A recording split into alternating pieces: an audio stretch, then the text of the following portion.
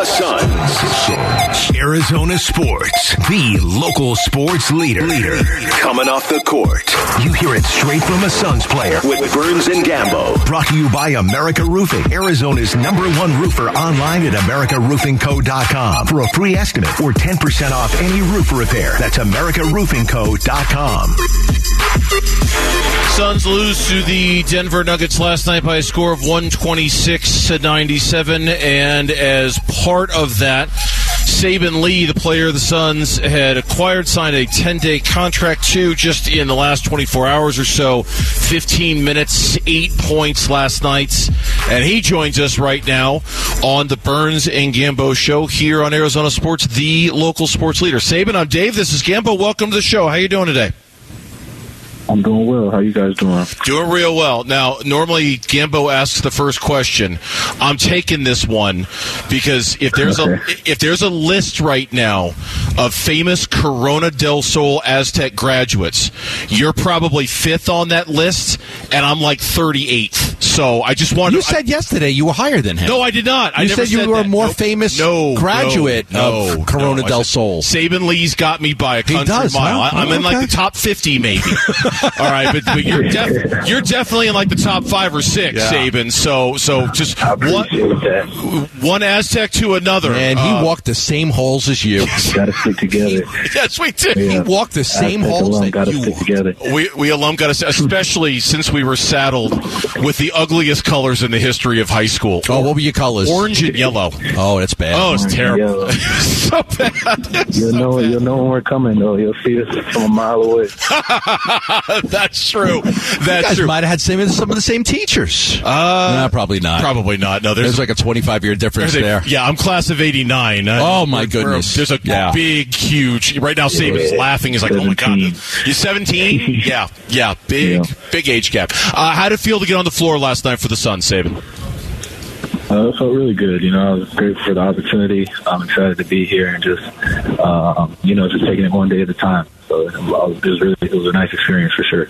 How about the experience in Philadelphia with some of the injuries that they had in the backcourt with Harden and Tyrese Maxey? You got an opportunity to play a couple of games and to be there. What was that like for you to get that experience?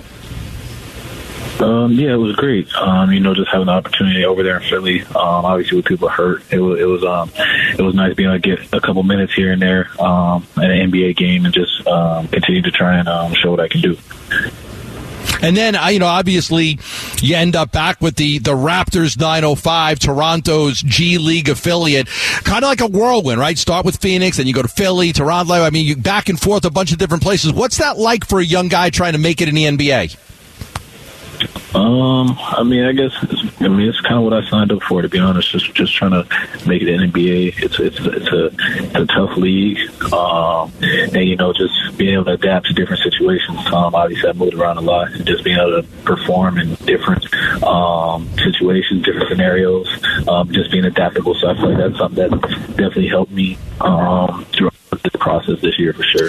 You had an opportunity earlier in the preseason with the Phoenix Suns. Does it mean a little something extra to you to play for what is basically your hometown team, or were the Suns your favorite team as a kid growing up? Does that resonate with you at all, Saban? For sure, yeah, definitely. Growing up in Arizona, going to some games with my dad, and just being from Phoenix, that's definitely hits home for me for a sense. But I mean, playing the NBA is definitely a dream of mine. But obviously, playing for a home team is special for sure. You talked about kind of the grind that you have to go through, G League and 10-day contracts and things like that. I would imagine for you, this is the dream, this is the vision. You're gonna do whatever it takes to try to make it a reality, to stick in the NBA as long as you possibly can. Sure. Sorry, can you say that last part? It went out a little bit. Oh, that's okay. Yeah, no, the commitment you have to sticking around in the NBA as long as you possibly can. I mean, there's always the lure of like European basketball, international basketball. What's your level of commitment to sticking around and trying to make the NBA work as best as you possibly can? Because obviously you've been doing a lot of hopping around.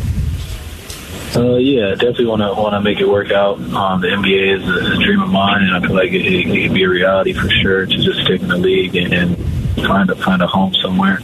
But yeah, just continue to grind it out until that happens. Can you allow yourself to get too high or not allow yourself to get too low? You start with Detroit, then you with the Sixers and the Suns, but then, we talk about the G League spots with the Delaware Bluecoats and the Raptors 905 and, being signed, being waived, signing with somebody else. How do you handle that to not get, too high if you're playing great or too low when you find yourself looking for a new team? Yeah, I would just say, going through it definitely helps deal with that. And then I'm pretty serious in my faith, so that definitely helps keep me stable. But yeah, just going through things like you said, getting waived, traded, being on different teams, it kind of puts you in that mindset of not getting too high, getting too low, but just continue to strive and take each day for what it is and trying to be better than you were yesterday. So that's kind of my mindset about going about things. Yeah, I was looking at just some of the numbers, when you were in Delaware and the games you played in, 25 points per game, but knocking down 41% of your threes on the attempts that you have. When you look at that part of your game, how much emphasis are you putting on working on that three-point shot to stay in this league? Yeah, for sure. That's definitely a big aspect of improvement for me. Especially like in the league for guards, and I feel like I've done a lot of work with that this offseason. Just continue to make strides and just trying to showcase that now so that people can see that. How Saben Lee joining us from the Phoenix Suns, just added to the team on a 10-day contract, obviously with so many injuries and the Suns, needing help right now, turning to Saben Lee with the Suns going to Minnesota for a game on Friday. What have they told you your role is going to be? Obviously, we saw you last night. What sort of role do you expect to fill now during the course of this 10-day contract, Saben?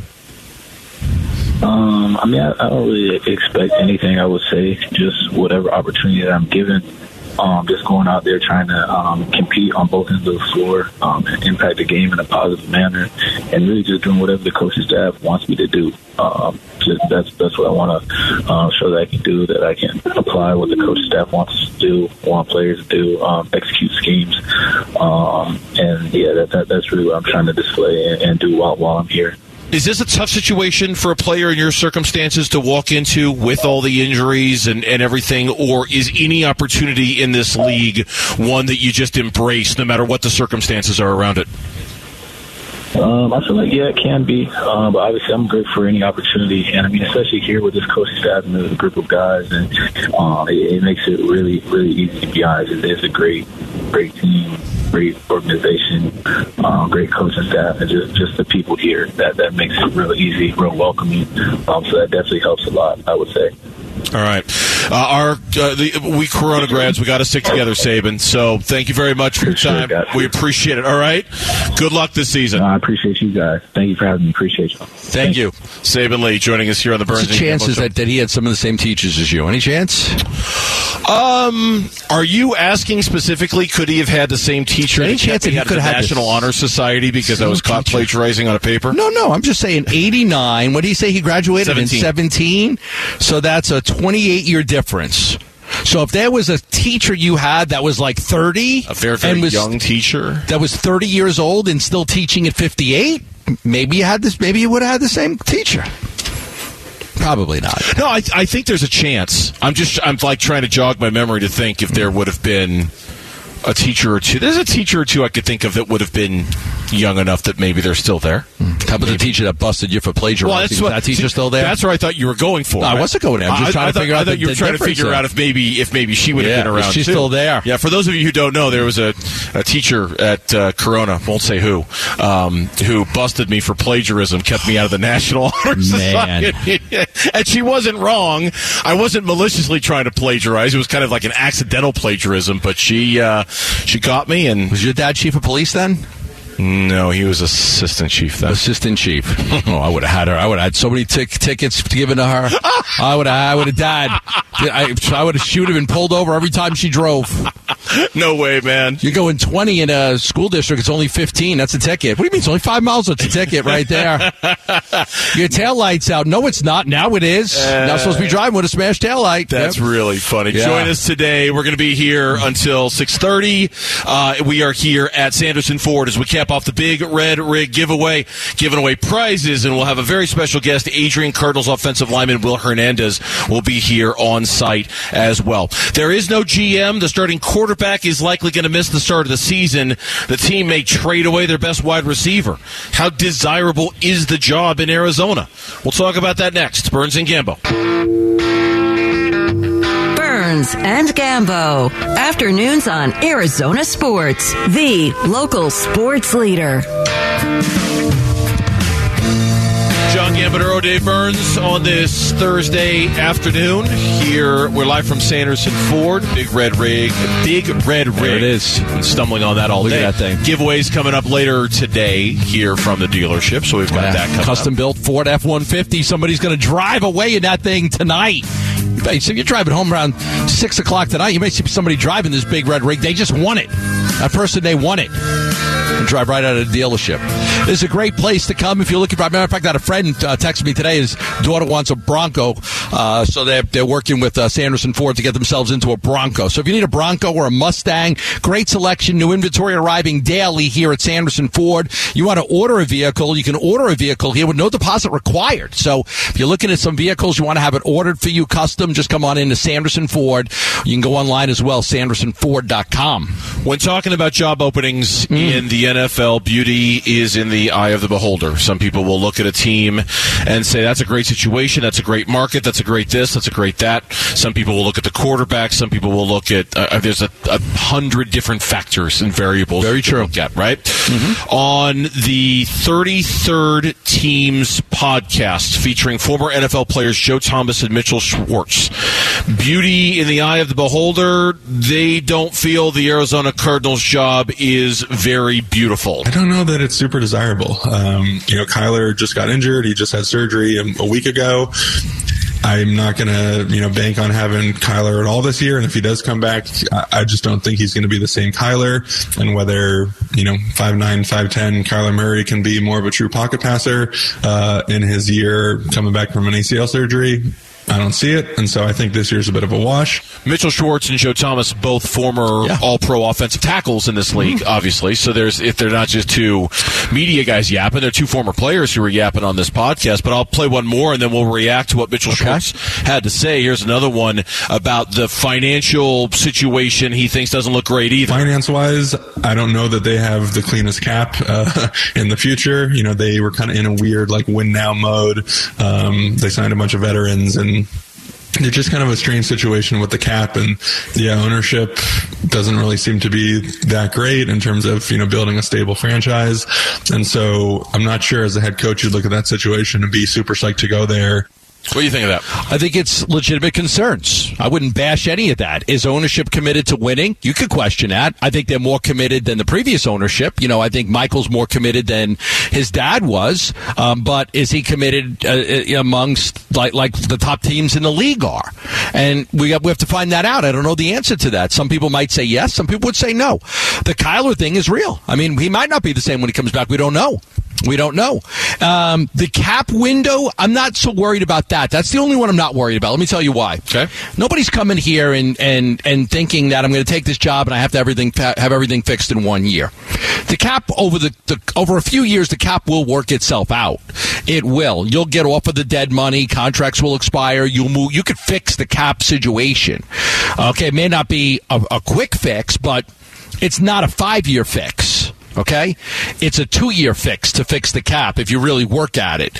And you can do a lot of damage this year. Look, J.J. Watt's leaving, and if you trade DeAndre Hopkins, you could do things. So the cap thing is the least concern. The Kyler Murray thing is real because they talked about it. Can a 5'9" guy be a pocket passer? We don't know. We've never seen him do it.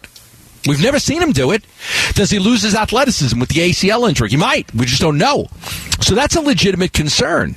And then the ownership thing is a legitimate concern. How committed is Michael to wanting to win? Now, I'll tell you this. If he goes out there and he hires Sean Payton, we've talked about it, that's $15 to $20 million. Sure.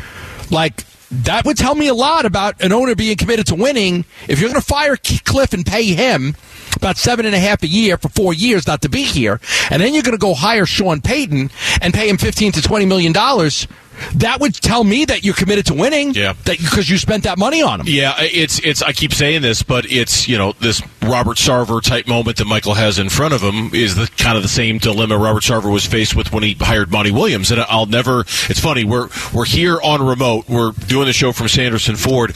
I can remember exactly where we were doing our show from the day they hired Monty Williams because it left such an impression on me. It marked such a change in philosophy for the Suns organization where, we would question Robert Sarver's true desire to win. Was he wanted to, but was he willing to do what it took to get there, right? Did he understand what it took to get there? Hiring Monty Williams was that, okay, yeah, he does. He's kind of figured it out. I'm going to step back. I'm going to pay him a lot of money. And then what happened after they did that? They won. They won. They won. They made it to the NBA Finals. They had the best record in the NBA last year. They've been a winning organization. Yeah. Now, I'm not saying Sean Payton is the only remedy to prove that Michael is committed to winning, but certainly it would be the most obvious, like, hey, guys, I gave up multiple draft picks and I'm paying him $20 million a year. What else am I supposed to do? Kind of thing, right? I think the biggest, if we're going to say what are the biggest question marks about the Cardinals' job, it is without question Kyler. To me, if we're doing a power poll of reasons why this is not a desirable job, in some ways, the presence of Kyler makes it one of the most and also one of the least desirable jobs in the NFL. And we've talked about this a couple days. Peyton likes him. If you like Kyler, if you think Kyler's the legit quarterback in this league, it's a great job because you've got him. He's locked in, signed, done. You don't have to search for your franchise quarterback. If you are uncertain that Kyler can be, you might not like this job because you might be locked into a guy you don't want to be locked into. You brought that point up yesterday about Houston.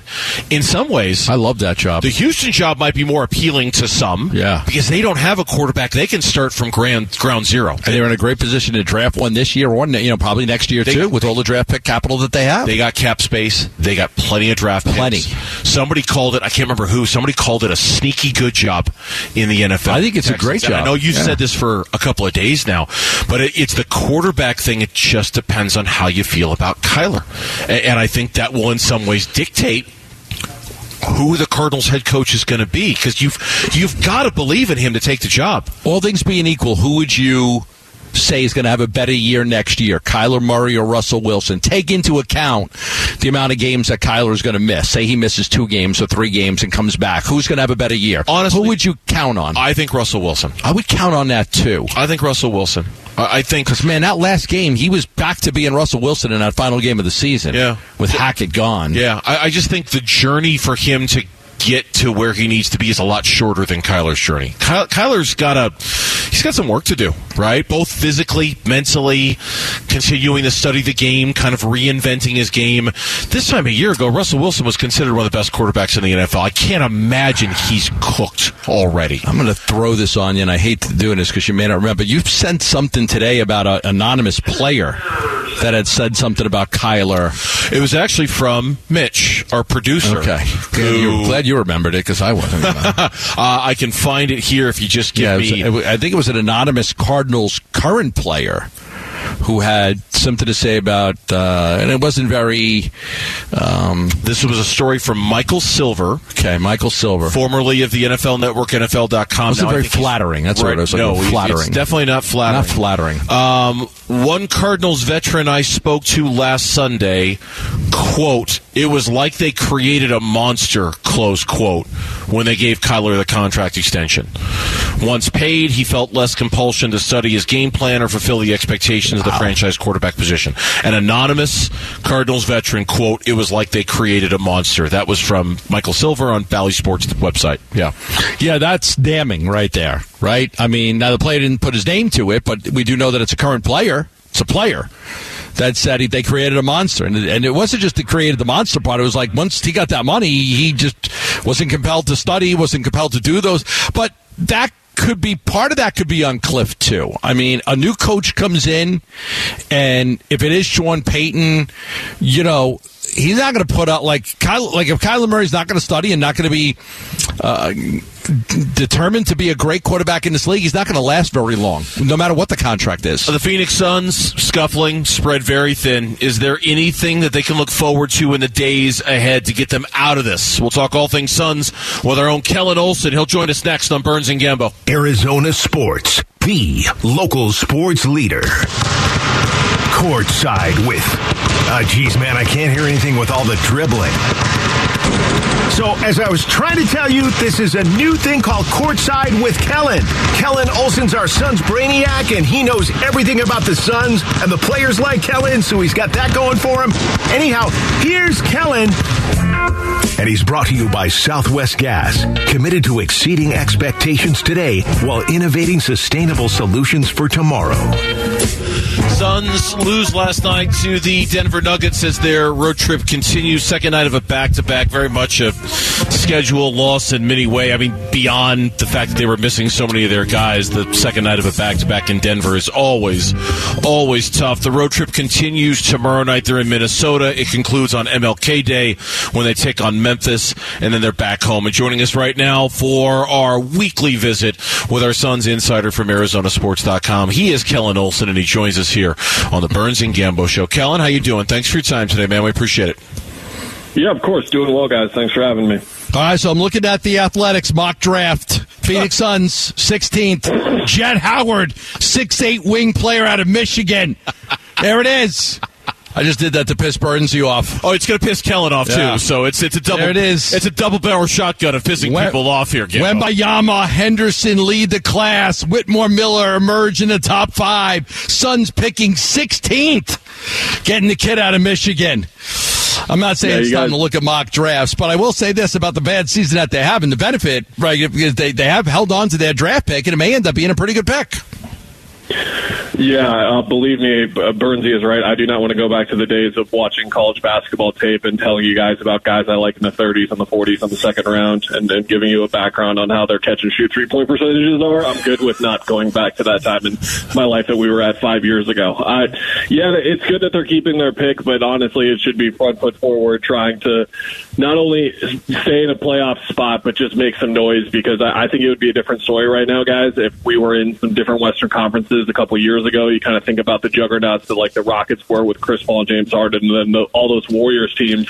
You're looking up top of the West and kind of really struggling to see a kind of path for a team like the Suns right now where they are to winning the West, but I don't see anyone as a juggernaut emerging in the West right now. So if they can just get healthy, play some good basketball for the last 6 weeks and find a rhythm again, they're still in a fine spot to potentially make some noise. I know we started the show with this, and I told Burns, I think the path to winning it, I think that's over now. I mean, you look at you're 9 games behind Denver and Memphis in the loss column. 9 games behind them.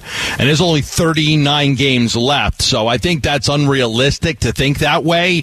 But then you start looking at, can you catch Charlotte? Can you get to 3? Can you get to 4 or 5? New Orleans. New Orleans. You said Charlotte. Charlotte. That's just Sacramento. I meant Sacramento. Sacramento, okay, yeah. I meant Sacramento. Can you catch Sacramento? Can you catch New Orleans? I mean, that's some of the things. I think they put themselves in such a big hole right now that there definitely are teams in the West that they're not going to catch.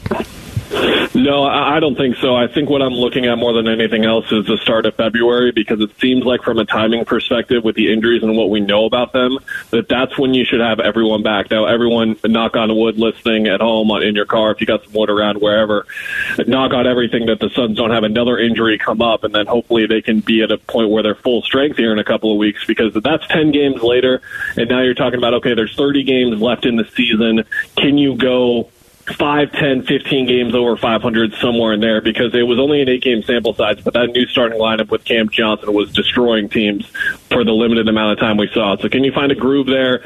Again, finish 5 to 10 games over 500 for a 30-game stretch, and then find yourself in that 3 to 6 range, depending on what happens with some of these other teams. I don't think it's completely out of the question. They're not completely screwed right now, but they do have to be looking at it like, okay, once we get fully healthy, we got to get going. We got to start to really put some wins together now. Yeah, that seems to be the window for me too. Is 3 to 6. I mean, 1 to 2 seems ambitious, maybe a little overly so. I think as long as you're within arm's length of whoever's at 5 or 6 and you start to get guys back, I think you're in a fine spot. I think you'll be A-okay as long as A, you don't lose anybody else to injury, and B, whoever's sitting at 5 or 6 or even 4 doesn't get too far ahead of you. If you're still within 3 or 4 games, I think you're in an okay spot. I know we had James Jones on the show yesterday. At this point, Kellen, are you even comfortable guessing when we might start to see some of these bodies back for the Suns?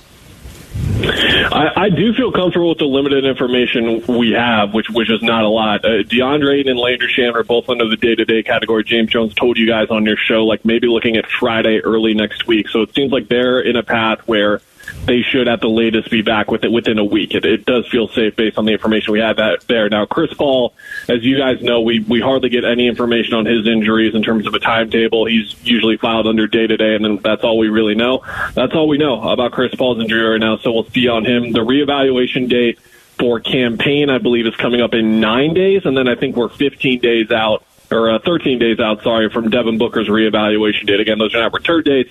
They are reevaluation dates. So, again, kind of circling February, but some of those returnees will really start to help. You kind of have to say it out loud to realize how shorthanded right now they are. If we were assuming that Jay Crowder would be doing his job and playing basketball for the team that's paying him to, the Suns would be down 7 of their top 8 players right now. That's really the holder. And Mikal Bridges is the only guy you can look at right now who is playing, who would feasibly factor in to the playoff rotation. That's the type of bodies that they're missing right now. So any return will help at this point. And then, of course, if we're talking about February, that's the trade deadline coming up. You add another body there, assuming they get a Jay Crowder deal done, and you're on the upswing.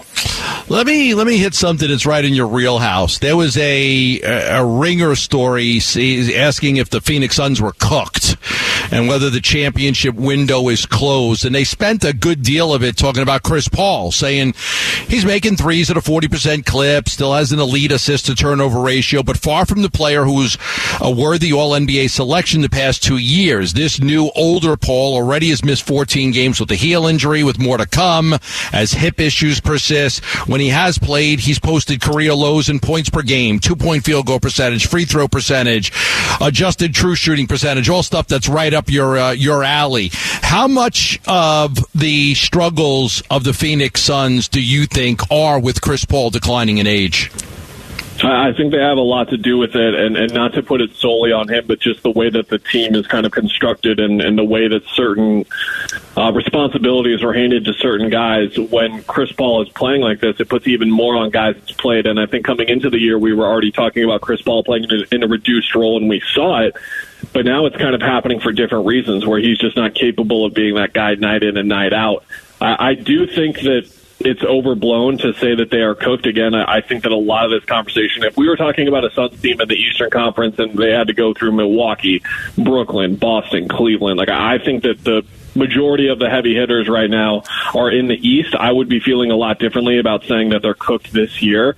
But in the West, you've still got relatively unproven teams at the top in terms of Denver and Memphis and New Orleans. They are really, really good teams, don't get me wrong. But in terms of serious playoff success, we haven't seen it for those groups, whereas the Suns have made the finals. And then you've got the Warriors and the Clippers more so in the bottom half. And we're talking about the Kings as this great story.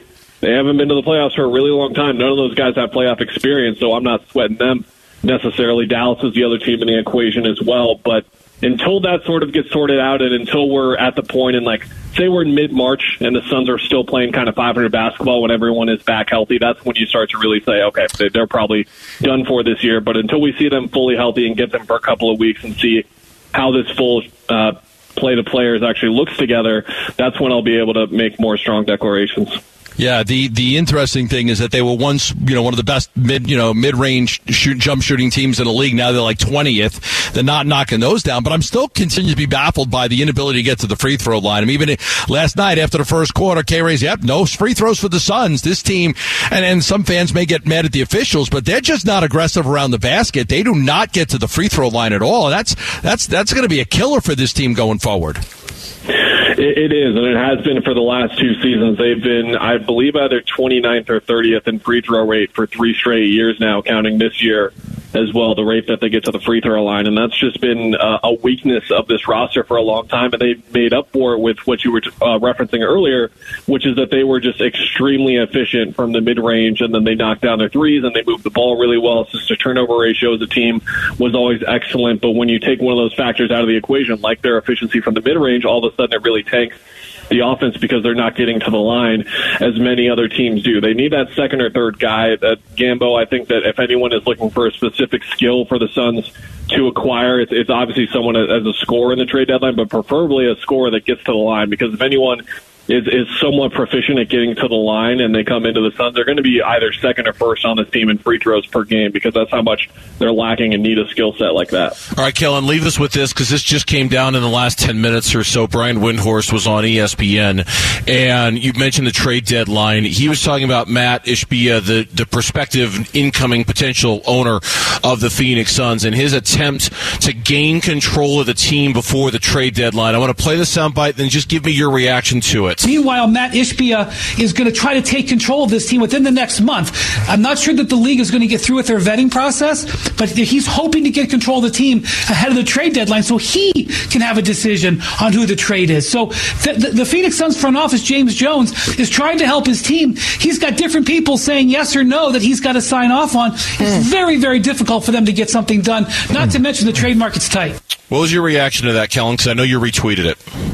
Yeah, well, the yes or no part is particularly interesting because, like, Gambo, I believe it was you who asked James Jones when we first kind of saw the story come out, like, have you had a trade get to the point where you've had it pretty much done, you've taken it to Robert Sarver, and he has said no, and James Jones said no, nothing like that has happened. And until we get some concrete reporting on that specifically, that the Suns have agreed to trades, but then they haven't gotten approved by ownership, that is where I start hesitating. The front half is more interesting to me. Is it like, okay, do they want to wait to make a deal until it's the type of deal that Ishbia would pass over, and do they want to wait to see what Ishbia thinks of the specific deal? And that part, to me, is more interesting. But we're dealing with information here, but at the same time, it's pretty speculative until we get some concrete stuff in terms of, yes, a trade has been sent to Robert Sarver's doorstep, and he has turned it down. We haven't heard that level of reporting yet. Until we have, I'm not going to read too much into it either way.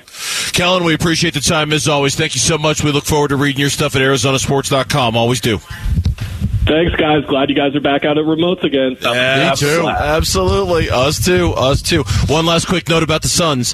DeAndre Ayton upgraded to questionable for tomorrow's game against the Timberwolves. Everybody else remains out. When we come back on the Burns and Gambo show, the final episode last night of Hard Knocks on HBO. What did we learn from it? That's next. Burns and Gambo. Burns and Gambo. Afternoons on Arizona Sports, the local sports leader. All right, just real quick. I know y'all know, but they made a change. Just once again, thanks for every other day. Can't thank y'all enough for what y'all did. You deserve better than this. You gave everything you had, worked your ass off. Forever indebted. If I can help you in any way, let me know. All right? Love y'all.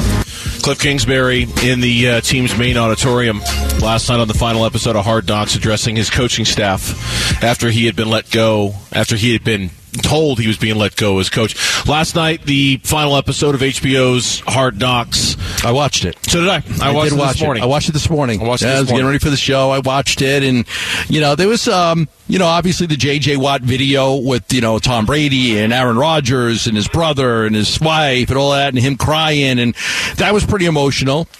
And then, obviously the San Francisco game with his dad and him getting the 2 sacks. And then, obviously, they had the firing at the end, the very end. They had the press conference with Michael Bidwell. And then simultaneously, they had Michael Bidwell. And then they had, I think, Cliff kind of thanking the coaches and saying goodbye in a different room, like going on at the same time. Michael was addressing the firing of Cliff, and Cliff was in there talking to the coaches and, telling them how much he enjoyed battling with them and all of that stuff. So, I figured, okay, the last one, let me see what they have. I wanted to see what they would start with, what they would end with, but it was a lot of J.J. Watt. It was a lot of J.J. Watt, and at his house, at his home, with his son, deservingly so. Right, going into his final game. We're playing the promo right now on the station, and it makes me laugh when I hear it every time about how HBO should send a dividend check to J.J. Watt for making Hard Knocks kind of watchable this year, because really the last 2 or 3 episodes were very much centered on him and his decision to retire retire. Jarrett Carlin jokes that they should put him in next year's White Lotus as a thank you for everything he did for Hard Knocks. It's funny. It makes me laugh every time we play it. I didn't watch this yet. Somebody told me it's in Sicily. Yeah. The White Lotus is in Sicily. I haven't watched either. I heard it's actually much better than season 1. I liked season 1. It has to be. It's in Sicily. Well, of course. I mean, how could it not be better? Goes without saying, right? It's not in Hawaii. It's in Sicily. I love Sicily. I liked season 1. I didn't love it, but everyone says season 2 is a lot better, so I probably need to watch White Lotus. I think moved the most by the Cliff stuff at the end. I don't know. I thought they handled that really, really well. I liked the music. I liked the kind of going back and forth between Michael talking to the media, Cliff talking to his coaches. I thought it was funny and probably by design that a lot of Cliff in the episode, he's sitting by his fire pit in the backyard. The one that was infamously right behind him during the draft. Yeah. It's almost like the arc of Cliff Kingsbury as coach of the Cardinals. And what's the date? The date of what? The date that house is listed for sale. God, I don't know. No, honestly, what's the day? I don't think he's going to stay here. Well, that was not from here. I don't think he's going to stay. No, probably not. I mean, what do you got? All right, if he sells it, yeah, I'll put the date. What do you got on the date that's listed for sale? You know what? Let's go draft day. Let's go April 27th. Why not, right? That's the date that made that house famous in the first place. Okay. Draft day, April 27th, 2023, that house goes on the market. Gotcha. And I liked how he joked in the episode. I got tomorrow. Really? about how he deliberately keeps the walls blank and kind of empty because I'm a coach, you know? You never know when you're going to leave. And they had fun with the stuffed badger that was fun. JJ got. That was one guy got spooked by it, you know. That was fun. I really too I liked JJ's speech at the end of the retirement video to the team, in which he had that line about how, man, everybody I played with in high school, they can't believe I made it to college. Everybody who I played with in college, they can't believe I made it to the NFL. Everybody I played with in the NFL who got cut after a season or two, they can't believe I've been around as long as I have. And then that speech imploring the guys to enjoy the adrenaline rush of being an NFL player, because there's nothing that compares to it. Like, he goes, I could go to the casino. I don't even want to know how much money I would have to gamble to match the adrenaline rush I get as an NFL player every single week. You know what my favorite part was? What do people do in August? When he's like, I don't know what to do what do people do in August? They go on vacation? What do people do in August? I have no idea. August has always been, since I've been 10 years old, August has been training camp. When you retire from radio, you're going to ask the same thing, but like in October. Like, what do people do in October? What do people do in October? Yeah, because I just do a 4-hour show every single day of the middle of football season. What do people do in October? I have absolutely no idea. I heard Luke mention this earlier. And I'm not going to sit here and say I watched every minute of every episode. I kind of lost interest after about 5 or 6 of them. Me too. But I know he did watch every minute, and he pointed out something I thought was interesting. They never really had a Kyler-specific episode. They never really had an episode. That is very observant. Yeah, by Luke. I thought so. There was nothing on Kyler? As soon as he said it, I thought, wow, they never really did. You know, I mean, we had coffee with D-Hop. He did pottery last night. We went to JJ's house. We went to Vance's house. We went to Buddha's house. We went to Colt McCoy's house. And I know he got hurt, but we never really got that let's get to know Kyler Murray kind of moment. Yeah. I was fascinated that somebody with the size of DeAndre Hopkins' hands could do pottery. Like, really? You could do pottery with those things, with those mitts? Those mitts? My God. You have to start over like 15 times? Here's J.J. Watt after thanking his teammates. Nobody does it alone, man. Nobody does it alone. And people give me a whole load of credit, and I'm sure you guys are sick as hearing about me for the last 2 weeks, and I apologize for that. But I do want you to know I appreciate you. I appreciate every conversation. I appreciate every hug. I appreciate every single guy wishing me well. It means a whole lot. It really does. It means I didn't do it for nothing. And I hope you take something from me. I don't know what it is. I hope you take something from me and you pass it on to somebody else. Because that's what it's all about. At the end of the day, it's about what you pass on to somebody else and the ripple effect that we create in this world. Mitch just sent a text, and he's not wrong.